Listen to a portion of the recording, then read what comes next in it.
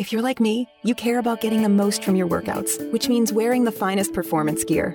You know, fabric that dries quickly and has superior moisture-wicking properties. Fabric so soft and comfortable you could, well, curl up and sleep in it. Introducing Sheex, spelled S-H-E-E-X, the world's first performance bedding line. Sheex began when two former elite athletes and coaches had an aha moment, combining everything we love about quality performance fabric with everything we love about comfortable, irresistible bedding. Unlike traditional sheets that trap heat, Sheex are breathable, so you aren't constantly waking up to throw off covers or add a blanket, so you sleep deeper, longer, and better. And Sheex bedding looks as good as it feels. Colors and styles that can match any decor at a price that will pleasantly surprise you. And right now, you can try Sheex for 30 nights risk-free. Just go to sleepcoolnow.com. Use promo code 1212 and get $40 off any sheet set. That's sleepcoolnow.com, promo code 1212. sleepcoolnow.com, 1212.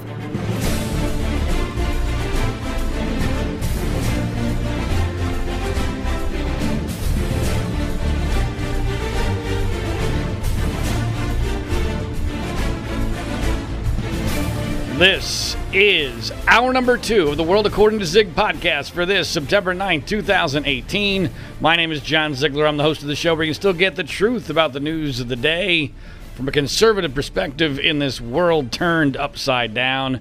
Hour number 2 is traditionally our interview hour for the podcast. This week is no different, and we're really excited about this week's guest, as we usually are.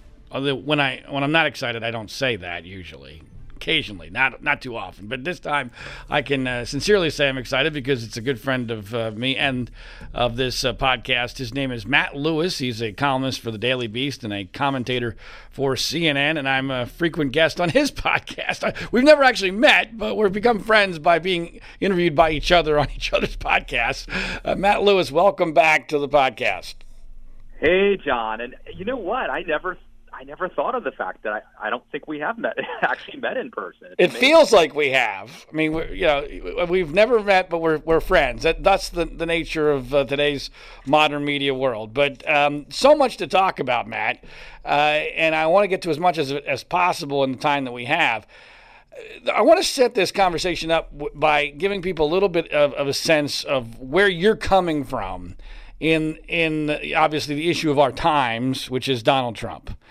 You and I agree on most things, not everything, but most things.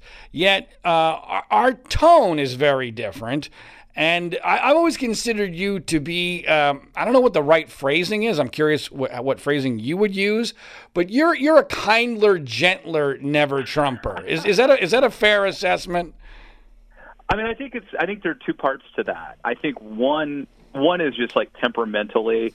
I'm not in your face person, and I think you kind of have to be what you are. Like, I could probably fake it, but I just don't think it would work. Like, it's just not authentic. So some of it I think is my nature. Some of it I think is how I see myself in my role, and I am an opinion journalist and a columnist. So even though I'm clearly stating that I have a center-right perspective, I try to view it through the lens of being a journalist primarily, and I think some other people in the never Trump space are more activists or strategists, and so that might be part of the difference as well. Is it also fair to say, Matt, that you have at least attempted, although it's become more difficult, I think, recently, to remain somewhat of a bridge between the so-called never Trumpers and what has now become, for lack of a better term, the mainstream of the Republican Party? Would you agree with that? Well, you know what? I mean, I think that would be an admirable thing to do, and I think that, like, if Andrew Breitbart were alive, for example, he might serve that function as someone who could kind of bridge the gap. I might have ended up there. That's never been my mission. My mission has never been to be the bridge, because that implies some really noble goal. Actually, it's been more focused on myself. I've just viewed myself, my responsibility day in and day out is to tell the truth as I see it that day and to call balls and strikes as much as possible. If Trump gets something right, I'm going to say it. And if Trump gets something wrong, I'm going to say that. And if that makes me sort of at the nexus of the never Trumpers and the pro Trumpers, then that's a great place to be. Okay, so many things I would want to ask about that, but I gotta jump in on the Andrew Breitbart thing. I'm not sure you know, but Andrew and I were very close at some point before we had a falling out just before his death. I've thought a lot about Andrew and Trump, and I disagree with you a little bit. Andrew would have at first been anti-Trump, but he would have gotten on board the moment that it was clear that Trump was going to be the nominee, because Andrew was above all else a businessman. And that actually gets me to kind of the second question about what you just said. This is a business. And so many conservative media types, in my view, Matt, I want to know whether you agree or disagree on this, have really based their opinions and their take on Trump almost solely on what their business model is. And I don't perceive you as a business conservative. You're a guy who, as you said, you're calling balls and strikes for real. Some others, like Ben Shapiro, I think, use that as a vehicle to promote their business model, which is to be able to appeal to Trumpers and non-Trumpers. But I think you're doing it more sincerely. But the reality is, isn't it, Matt? Do you agree with this? That most conservative media types have picked a strategy based upon what's going to help or not hurt their career as much as possible. Do you agree with that? Yeah, I think that's right. And you say most. It's certainly not all, but most. And I think it's, part of it is, that they just don't have the character maybe. But some of it, I think, is, sadly, they're responding to perverse incentives. And, I could just give you an example. I've written a lot of columns and done a lot of TV commentary that's anti-Trump, and but just very recently, I've had occasion to write pieces, criticizing Alexandria Ocasio-Cortez and defending Judge Kavanaugh, and then all of a sudden, the problem with doing what I'm doing is it's possible that in the past year I've picked up a whole bunch of fans and followers and supporters who like me because I'm bashing Trump.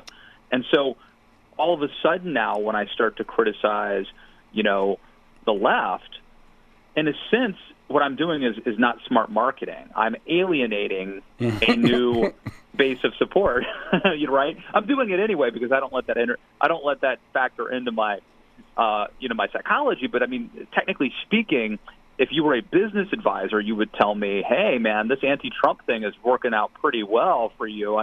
You might have taken a hit initially, but once you decide to be an anti-Trump guy, you have to double down and own that market. And what you're doing now, man, is muddying the waters. And so, yeah, there's, I just don't think, don't get me wrong, business matters. Like, if you're a columnist, like, how do you write a good headline? Like, how do you get people to click on a tweet? We're all part P.T. Barnum and part William F. Buckley, but just the hope is that, like, the percentage is like 80% or 90% Buckley. Everyone's a little bit into marketing. But what bothers me is the people that marketing drives their decisions day in and day out. That's a problem. That's well said. Let's get into that a little bit, because I think this is a really important point for people to understand how Trump came about and how we're dealing with him and what the impacts are. But let's use you as an example. Clearly, at the Daily Beast and at CNN, being anti-Trump is not a negative for you, right? You're not taking any blowback from either of your employers, correct? For an anti-Trump stance, is that a fair assessment? It's a safe place for you, right? Oh yeah, I think it's. I think that if you look at it in that perspective, it is safe. Now, I would still argue that in the long run, I think my brand, and you hate to use a word like that, but. Right. What else are you? There's not another word for it. To me, like, I've always felt like the thing in the long run that I'm offering is being a thoughtful conservative, and part and parcel of that is actually being a conservative, right? So, like, what? Wait, hold on. What? Crazy, what? I have to also be what? conservative. Yeah. So So in the long run, I think that being true to your convictions is the smart move. In the short term, there are all sorts of disadvantages structurally to it. Well, but let's again. I don't want to leave this go because I think this is really important. So you've said, because of your anti-Trump stance and because of the outlets you're on, I guarantee you, because I know the way this works, a lot of people said, hey, wow, Matt Lewis is a conservative we can actually have a conversation with. We can actually respect. He's got some character. He's willing to stand up against his own party when the facts warrant. And then you said, but a lot of those people don't like it when you actually take, actual conservative perspectives. And so today is a great example. And this is how you and I are on such the same wavelength. Like, I just saw the Serena stuff, did a little investigating into it, and I took a position that probably did not make my newfound liberal friends happy. And then, of course, you had been there like 12 hours before me. I later find out. But that's a prime example of something where, I'm not sure that what I'm doing is the smart thing if I cared about keeping those newfound Twitter followers happy, but that can't be my main goal. But aren't you really saying, Matt, and correct me if I'm wrong, I know you will, but it sounds to me what you're saying is that there's no market for reasoned truth. That's really not, there might be a small niche for it if you're lucky, but if you have the right platforms and you're on good platforms. But in reality, aren't we living in a world, you referenced perverse incentives, aren't we living in a world where there's no market for the truth? I think that's absolutely right. People want to pick a side, and now, you made a very important point there, a very important distinction. I believe that there is a niche, a small niche that I am shamelessly trying to get everybody who actually wants honest, thoughtful, center-right commentary to follow me and support my podcast, by the way. I think that there is a big enough audience there to support commentators and creators, but it is not going to make you, rich and famous. I think we could agree on that. There's a much larger audience. There's like exponentially larger audiences if you go to the left or the right and go as far as you can go. By the way, it's not just far left and far right, and I think you're going to agree with me here. I know you just used that phrasing because it was easier, but if it was just being far left or far right, and it was based on some sort of philosophical principles, that wouldn't bother me so much. I don't think it would be healthy to be in the extremes, and that's where the incentives are. But it's not about the philosophy of left or right. It's about crackpot conspiracy theories that make the left or the right feel better about themselves on that particular day, right? No, absolutely. I think you could make a really good argument that I'm more quote-unquote conservative than Alex Jones or Donald Trump. It depends how you define words. And I think we're at a time right now where it's actually really hard to define these sort of semantics battles. One of the things I've tried to do is not to call people like Alex Jones conservative, but to call them, quote, the right. But again, that is also an imprecise way to classify people.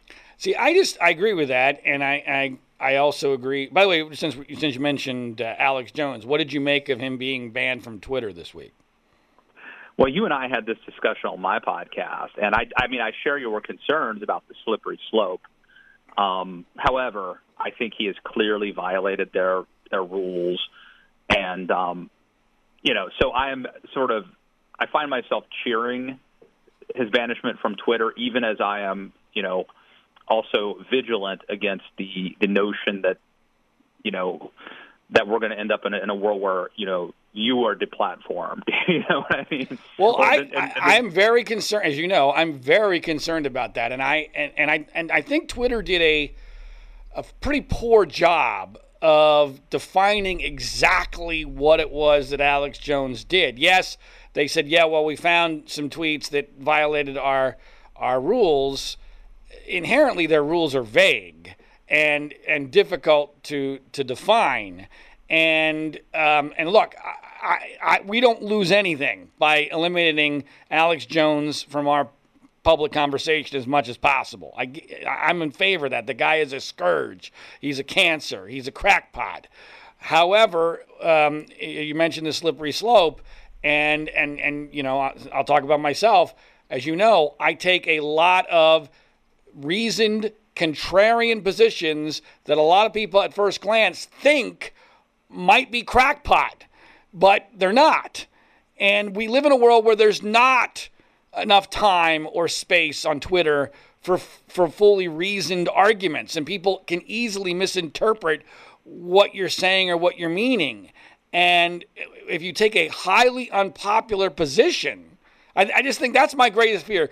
When we get to a point where highly unpopular positions are not allowed to be taken, otherwise you risk being bounced from a platform and maybe lose your way of living, your livelihood, that to me is very dangerous. And I think we're inching close to that if this doesn't stop at Alex Jones. You see what I'm saying? Yeah, I totally agree. And I think implicit in your concerns are the fact that Twitter is no longer just a place to go for a hobby. It is a place where if you were in our business, you have to be, mostly. I mean, it's possible you wouldn't, but in general, you have to be there. And if you were deprived the ability to communicate on Twitter, it would dramatically affect your ability to communicate your message and to make a living.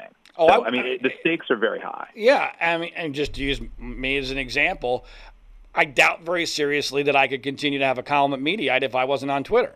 I mean, and so, now I happen to be the one of like three conservatives. I'm not 100% sure who the other two are. You might be one of them, who really doesn't give a crap about the business angle of this. I really don't.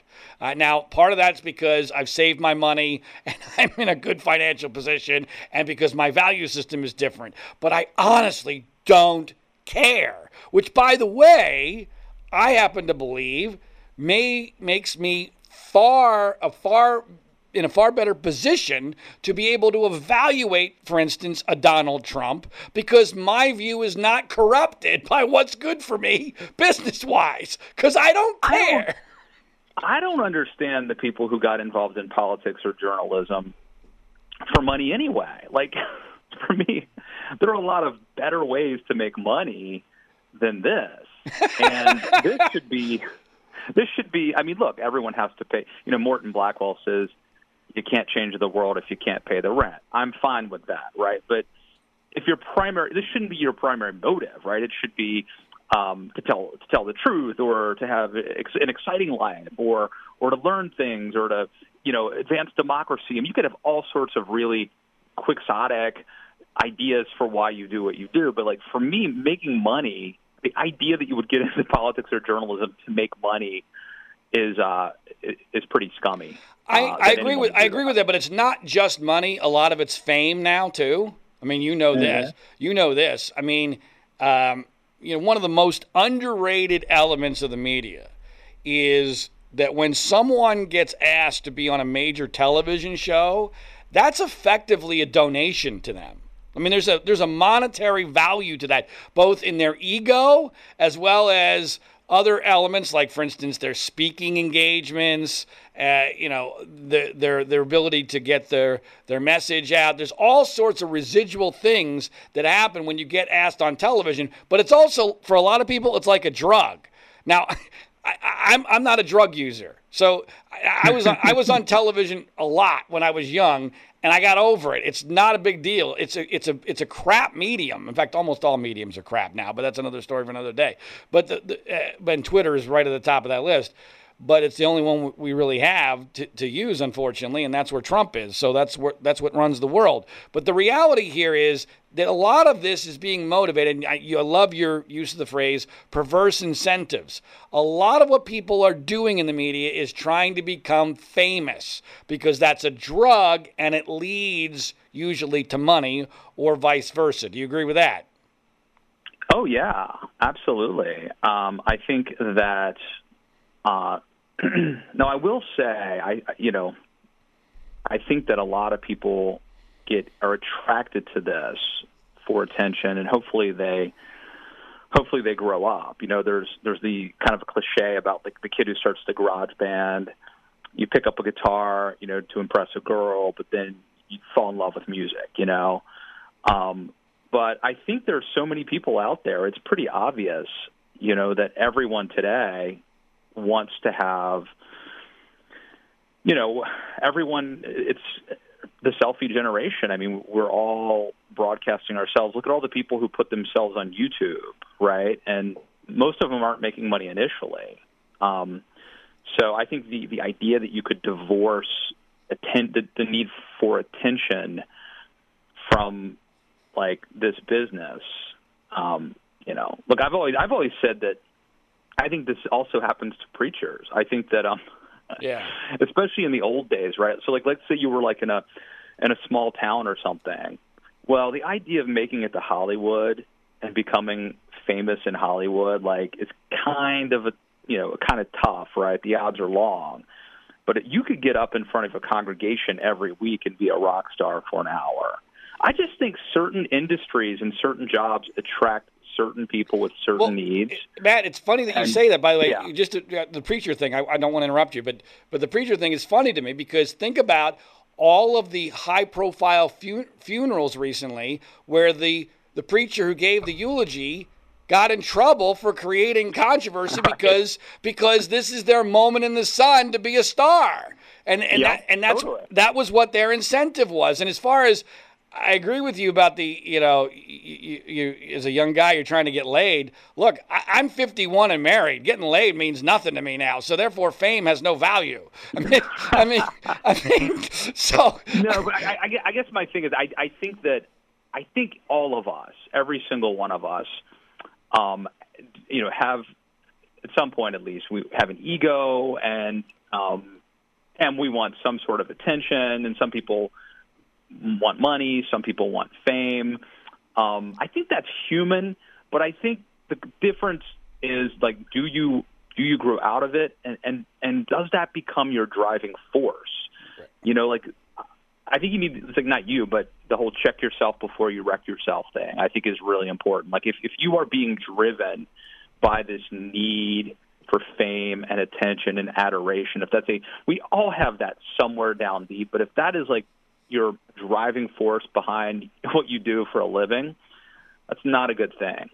Okay, but let's just square the circle here, because why is this important? How does this impact the narrative in actual news stories? Because the reality, because politics matters greatly, and because all the people who are essentially informing the American public about what's happening in democracy today, many of them have, again, perverse incentives for doing the way that they do it. Right, and to finish that thought, the reality is you get asked on television, not for having, let's bring on Matt Lewis today because he had such a calm, reasoned opinion and nuanced opinion about this news subject. No, that's not how this works.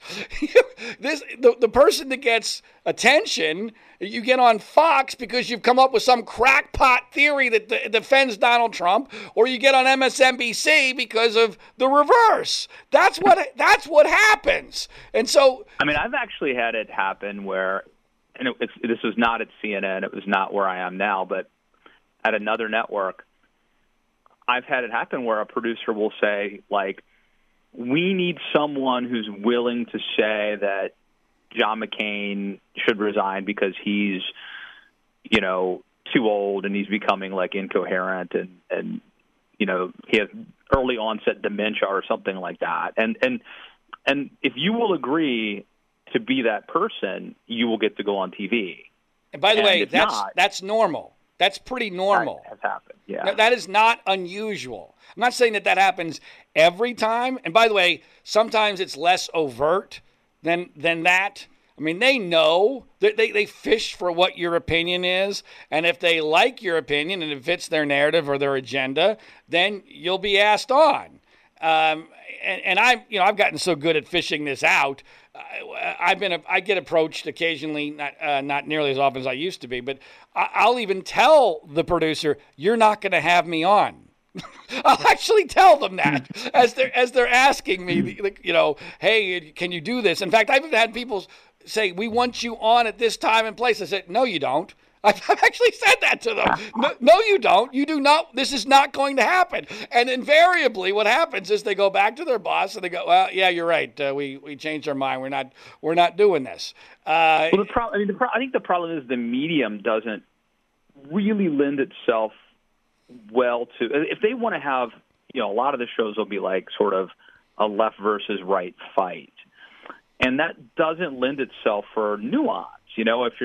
If you're like, well, look, on one hand, I think Donald Trump is really ripping up the social fabric of America, but I think we have to give him credit for a good economy. I think we have to give him credit for good Supreme Court justices. Like, you are not. Again, this goes back to the whole thing about the Twitter followers. Like, if you were the guy saying that, you're really pleasing nobody, right? So, like, the Trump fans hate you because you're blaming him for tearing up the social fabric. And the Trump enemies hate you because you're actually daring to give him credit for the good economy and the judges. So, like, it's really a lose-lose situation. Well, I believe, again, it's just the phrase of this interview by far, the perverse incentives now are all about finding, cultivating, and appealing to your own cult. And Trump has done this better than anybody in history. You don't tell the cult things they don't want to hear. So that inherently means nuance is gone, the truth is gone. It's all about feeding the cult. This is what Fox News Channel has done exceedingly well. MSNBC has done it pretty darn well. Frankly, I think the flaw in CNN's business model, although you could argue that they're more anti-Trump than they're pro-Trump, is that they haven't built their own cult. There is no cult of people who want the middle. That doesn't exist. There is no, because they're inherently not cult-like people. I mean, reasonable people don't join cults. And so if you're right. So that's the problem with what I'm trying to do, which is to build, an audience of people who reject being told what to do. Like, it's actually like a catch-22. It doesn't work. No. How do you build a loyal fan base of people who are contrarians and resistant to being fanboys? Because human nature is we gravitate towards what makes us feel better about what it is we already wanted to believe. And I predicted this in a book I wrote in 2005, that the fragmentation of the media was going to destroy the entire structure, because now, instead of having limited choices to find your truth, now you got a buffet table. And you can pick for yourself, oh, this is what I already believe. Let me find somebody that substantiates that belief, no matter how crackpot they are. And that's why Alex Jones somehow has a rather massive audience and makes a lot of money, apparently. So, and so to me, I'll give you credit for being ahead of the curve, because that helped me a lot, Matt. See, that's the other thing. Being ahead of the curve, Mitt Romney very wisely said that the most important thing he ever learned from his father was that, and I'm paraphrasing, is that one of the worst things that a man can do is to be right too soon. Yep. And I think that's true. And he was referring to his father on Vietnam. I frankly think that all of us who are in the Never Trump category are going to experience exactly the same thing. Because no matter how much of a disaster Donald Trump turns out to be, and it is possible he could still be an epic, catastrophic disaster, the likes of which we have never even conceived of yet. I think that is still very much on the table. Even under that scenario, people like me, and to a lesser extent you, are never going to be made whole, because nobody is going to admit they were wrong. They will blame it on something else. They'll blame it on the establishment Republicans not supporting him enough, or the liberal media just wanted to destroy him, or some deep state crackpot conspiracy. And frankly, here's the scenario I believe will happen, Matt. Even if even if Trump is a complete disaster, I'm curious if you agree with me, I believe that people like you and me will still be branded as traitors to the cause because we will have proven that we weren't loyal enough.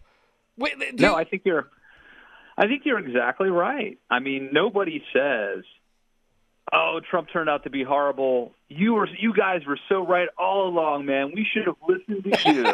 Like, there's no reward for being too far ahead of the curve, and in fact, I think there's a penalty for it.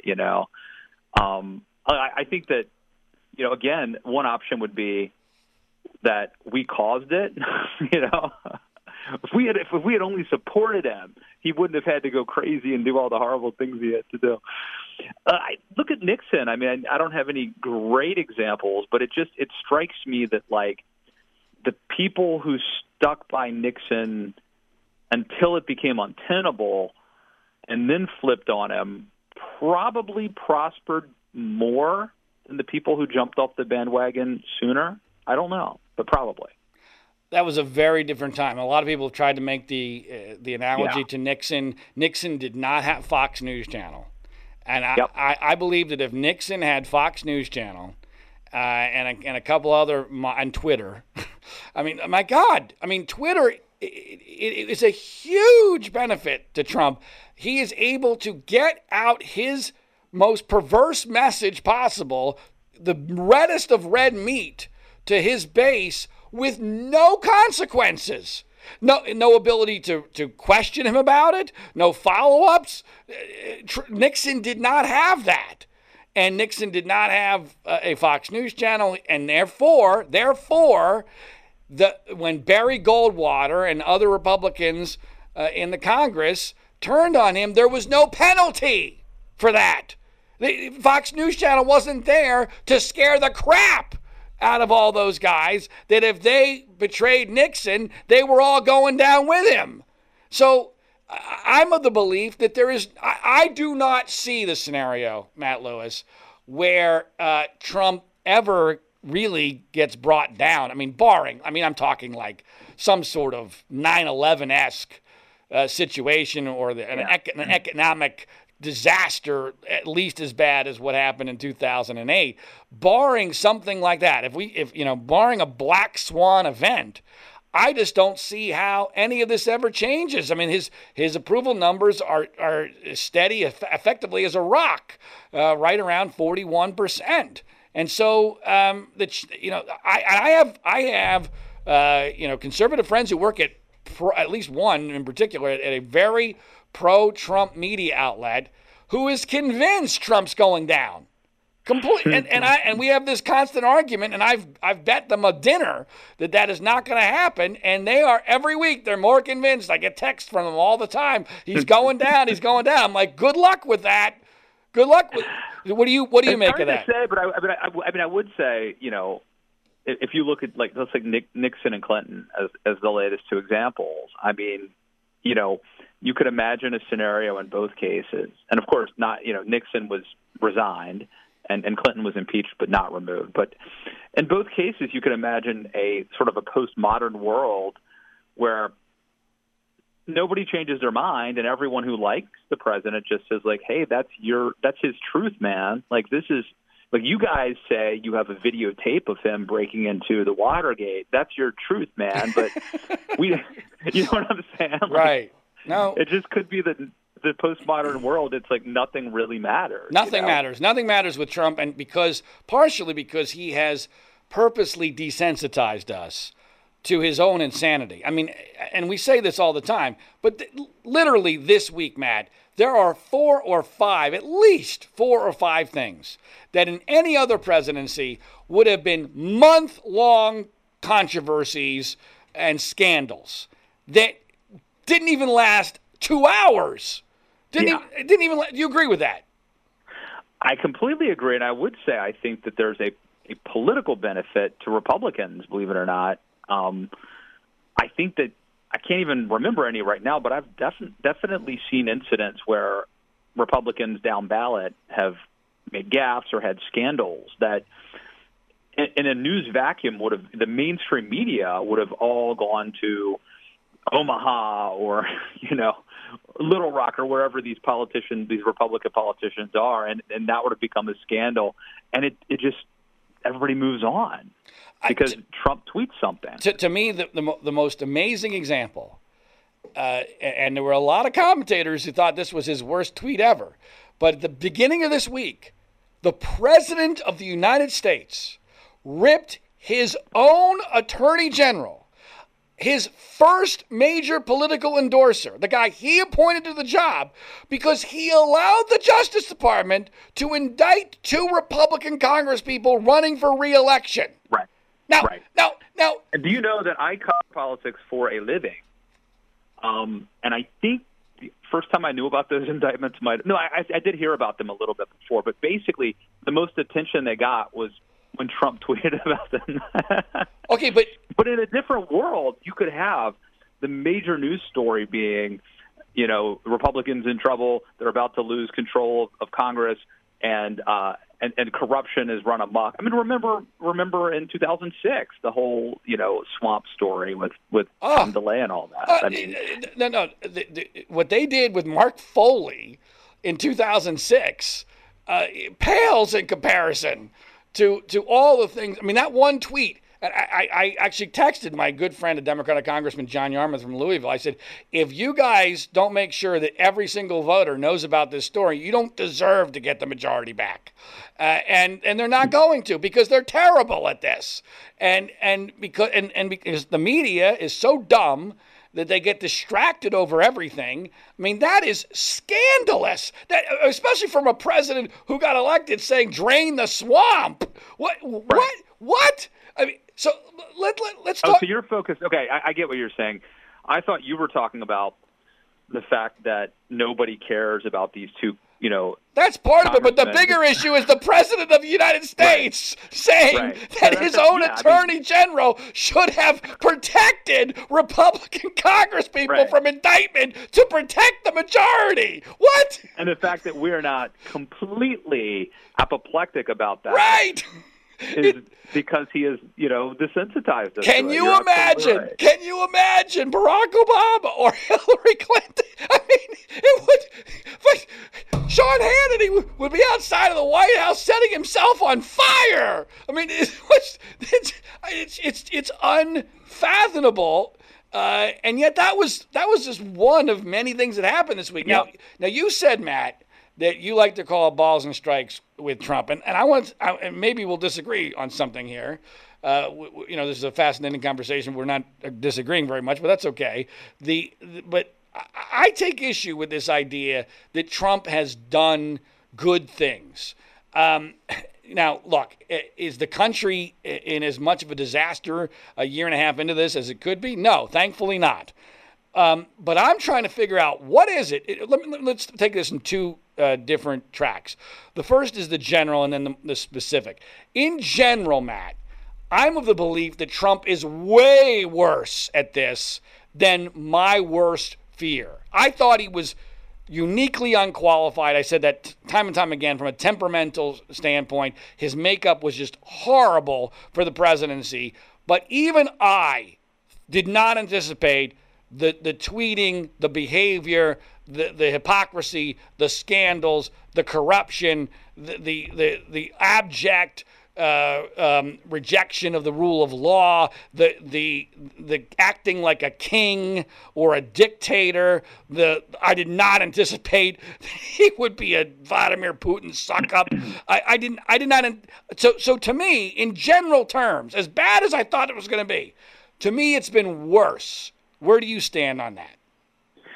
Well, it's hard to go back in time, but I think he's pretty much, Donald Trump is who we thought he was.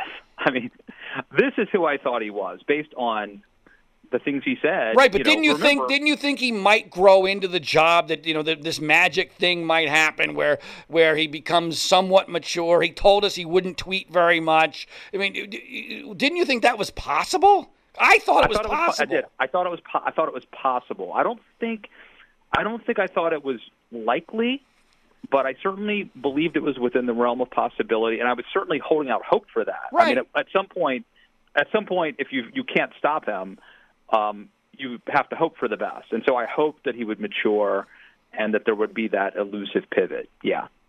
Okay, so I don't get it in the general terms because I'm seeing this. I mean, and you know how cynical I am about cash conservatives.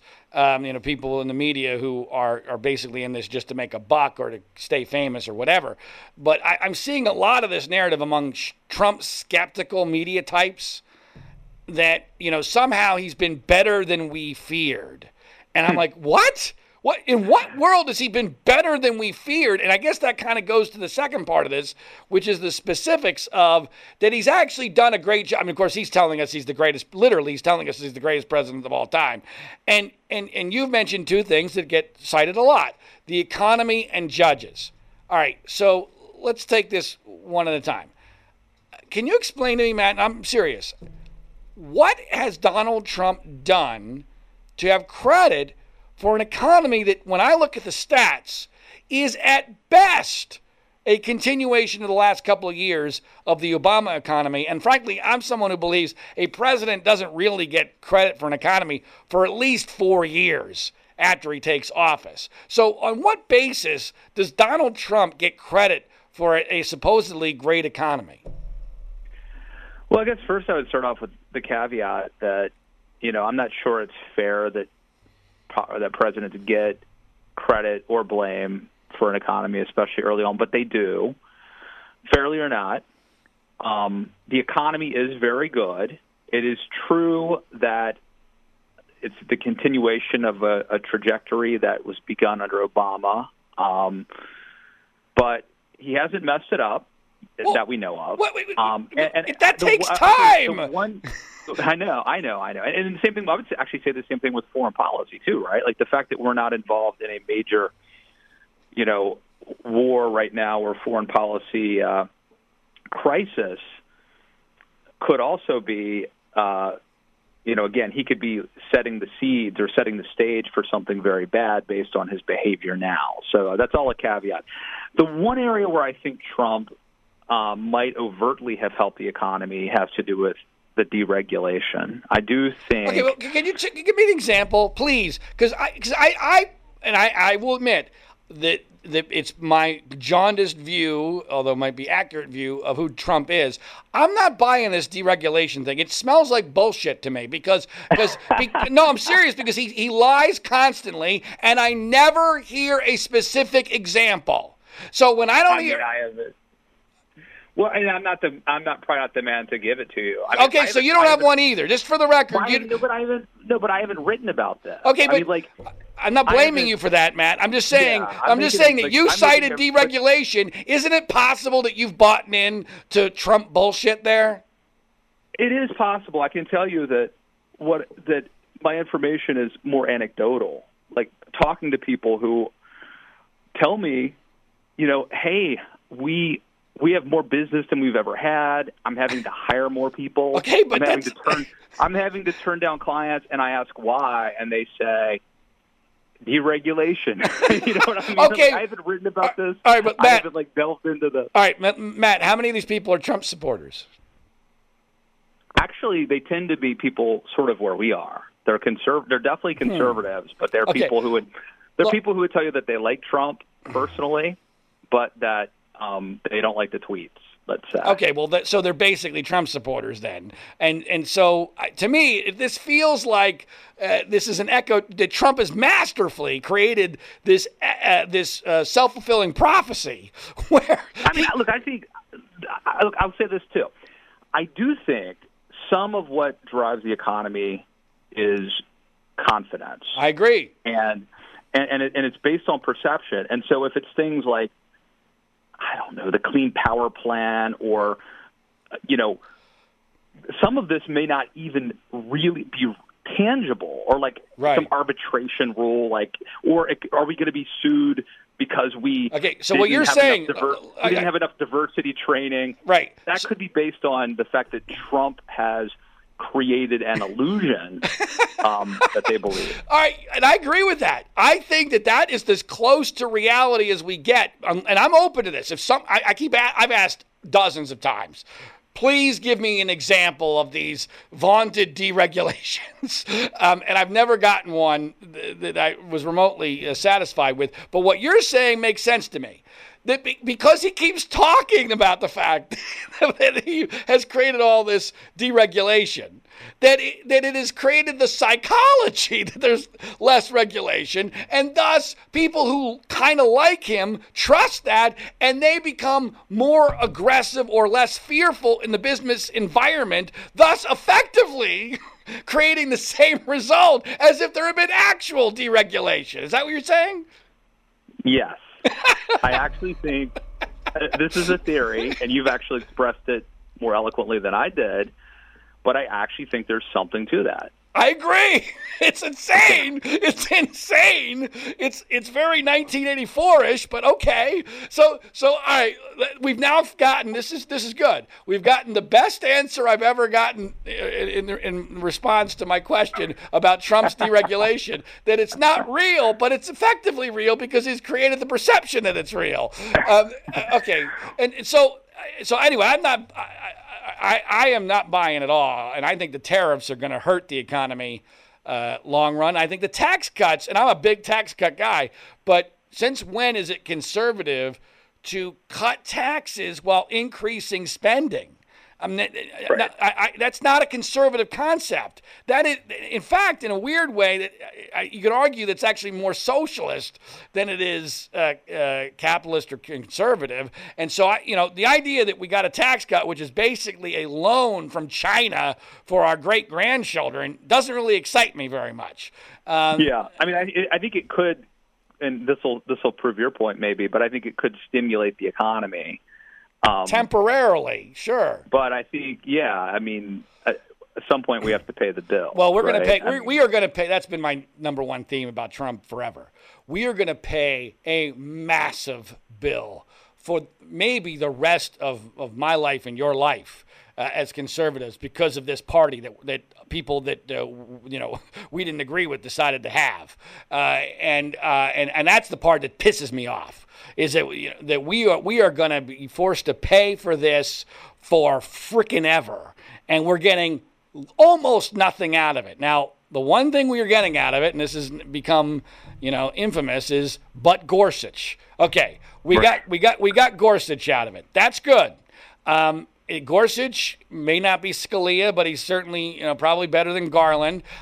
By the way, not that this is not going to eventually happen, but I'm always like, okay, so what's the Supreme Court ruling that we've had so far that's dramatically different, that really impacts my life because Gorsuch is there? I mean, eventually that'll happen, but it hasn't happened yet. So, okay, fine. I'm happy that Gorsuch is there.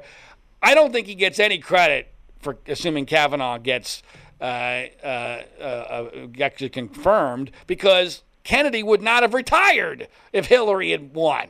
So the idea that he, a lot of his people like to give him credit for two. I'm not there. Where are you on that?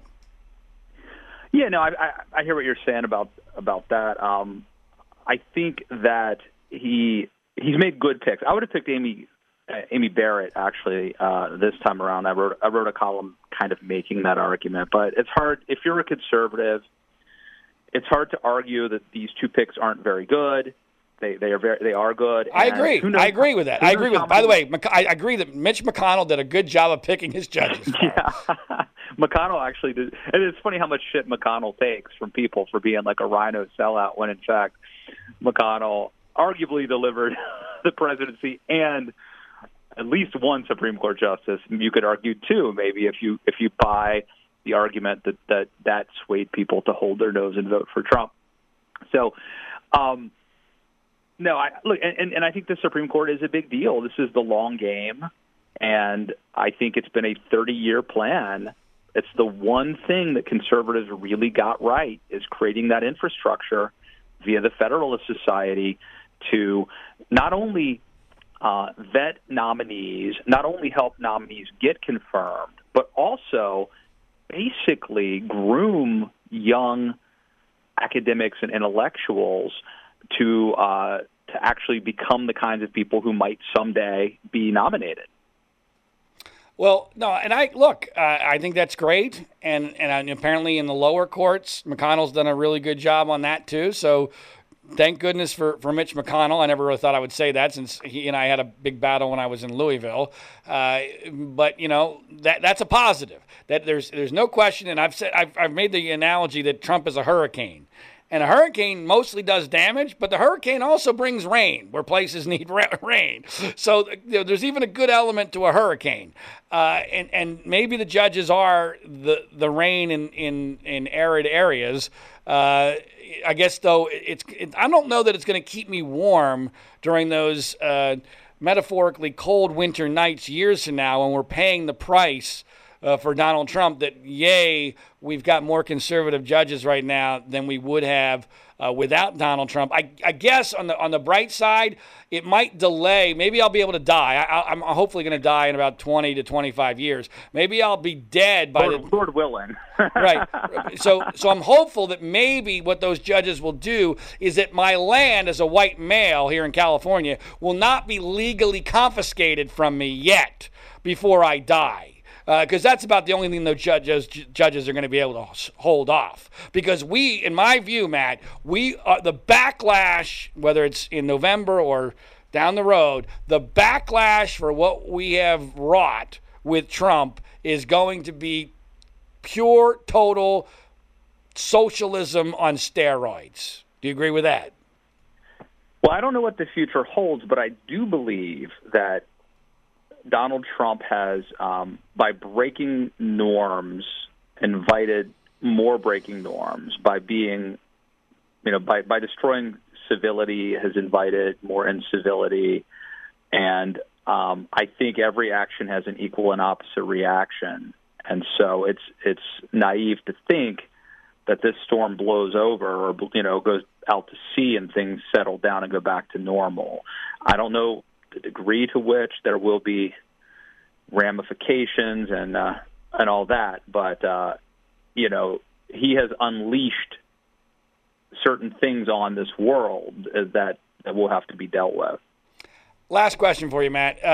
Obviously, you're a CNN commentator. You spend a lot of time there. CNN more than I shouldn't say any other network. I mean, obviously, Rachel Maddow's show has done a lot on this, but CNN has certainly done a lot of investigating into the whole Russian meddling and the Mueller investigation. What is your sense of where that is heading?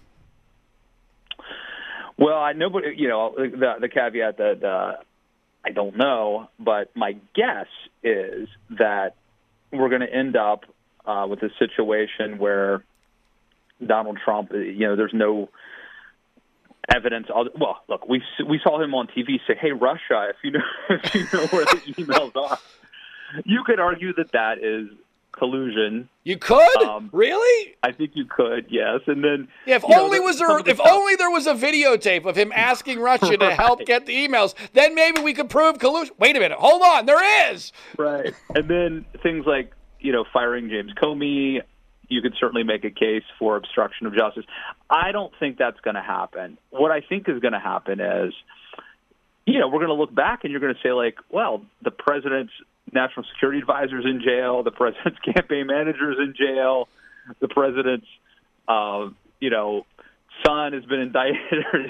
I don't think that this probably touches the president, but I do think that we're going to look back at all the people around him. And I don't know if you remember this or not, Zig, but I remember Rush Limbaugh used to say, you look at the Clintons. How many of you guys had a best friend who committed suicide? How many of you have a best friend or a friend that's been indicted? How many of you know people who are, went from being broke to becoming millionaires? He went through this whole, all these weird coincidences surrounding the Clintons. How many of you have friends who are in jail, And that's kind of what I think is going to happen with Donald Trump. He may be fine, but now, I'm curious, Matt. It's an interesting way of looking at it, but Matt, I'm very curious. I want to make sure I nail you down on this. Are you saying that you think that Trump is literally, effectively innocent, or that they just won't have the goods on him enough to where Mueller will do something dramatic? I don't think that they will have the kind of evidence that you would need to have. Okay, but what would you need? I mean, my God, we've already talked about. There's a video. I'll give you an example. Like, the thing is, for example, if Donald Trump were to fire Jeff Sessions and then fire Rod Rosenstein, you can make an argument that is within the constitutional purview of the president. And to call that obstruction of justice, that is a really debatable thing. So Donald Trump can do really egregious things that it's not clear to me could even bring him down.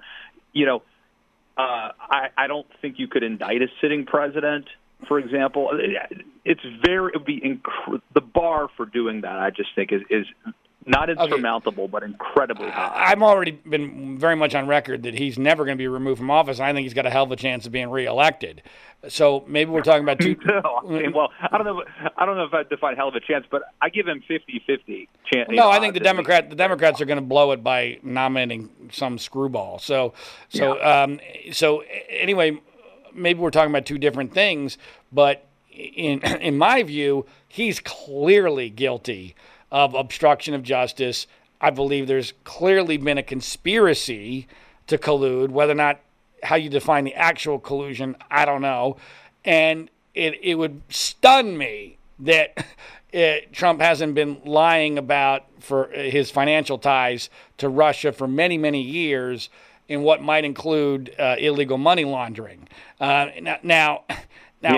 think that's the really interesting thing that almost never gets brought up is if, in fact, it turns out that there was a pre-existing relationship where Trump owed money to Russia and there's some compromise because of that, would be very interesting. And if it exists, I think Robert Mueller will find it. All right. Well, that will be interesting. Unfortunately, I'm sure it'll all get screwed up because I've lost all faith in justice in our entire society. To me, this is O.J. Simpson all over again. I mean, we saw it before. It's going to happen again. A lot of his tactics are very similar to how O.J. got away with it.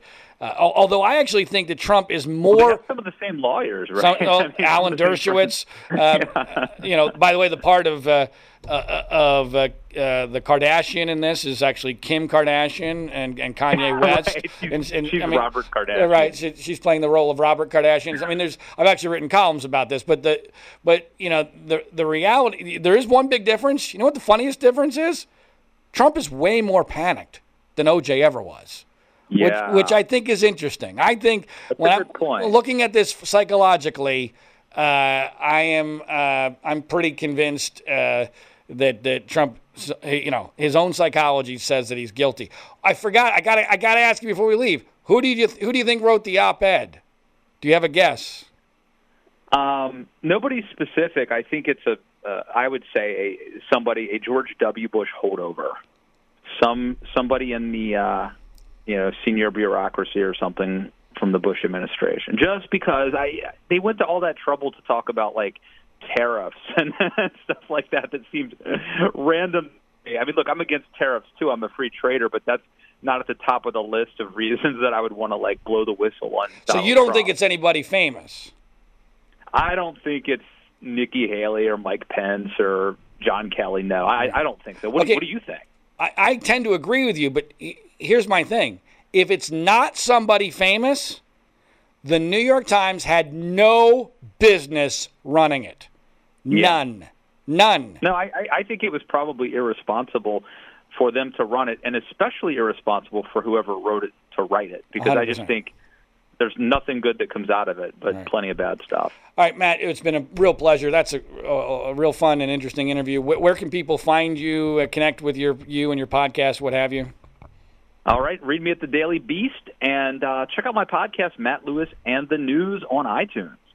Matt, buddy, always good talking to you. Keep in touch. Great talking to you. All right, that's Matt Lewis from the Daily Beast and CNN, and with I think probably one of the more interesting hours of conversation you're ever going to hear between two, I don't know if Matt would call himself a never-Trumper, but he's close to being a never-Trumper, an almost never-Trumper and a real never-Trumper. But thanks again to Matt Lewis. As always, I only ask two things of you. Well, actually three. Make sure you listen to hour number one, because we're loaded for bear on the news of the week.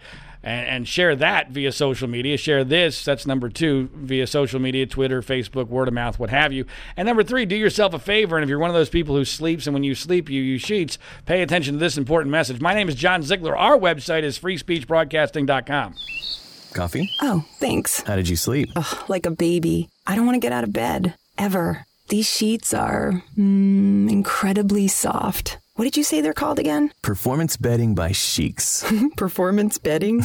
Yeah, they're made from super high-tech performance fabric. They're incredibly breathable, so you're not waking up at night throwing covers off and then an hour later throwing them back on. Huh, no wonder I slept so good. Since I started using Sheets, I sleep like a baby. No more sweaty nights for me. No? Well... Well, I like them because they're soft. They feel like, silk. Performance fabric, huh? Maybe we should... Oh, I don't know. Try them out again? Comfort and performance for better sleep. That's Sheeks. S-H-E-E-X. Sheeks. Try Sheeks for 30 nights risk-free. Go to sleepcoolnow.com. Use promo code 1212 and get $40 off any sheet set. That's sleepcoolnow.com, promo code 1212. Sleepcoolnow.com, 1212.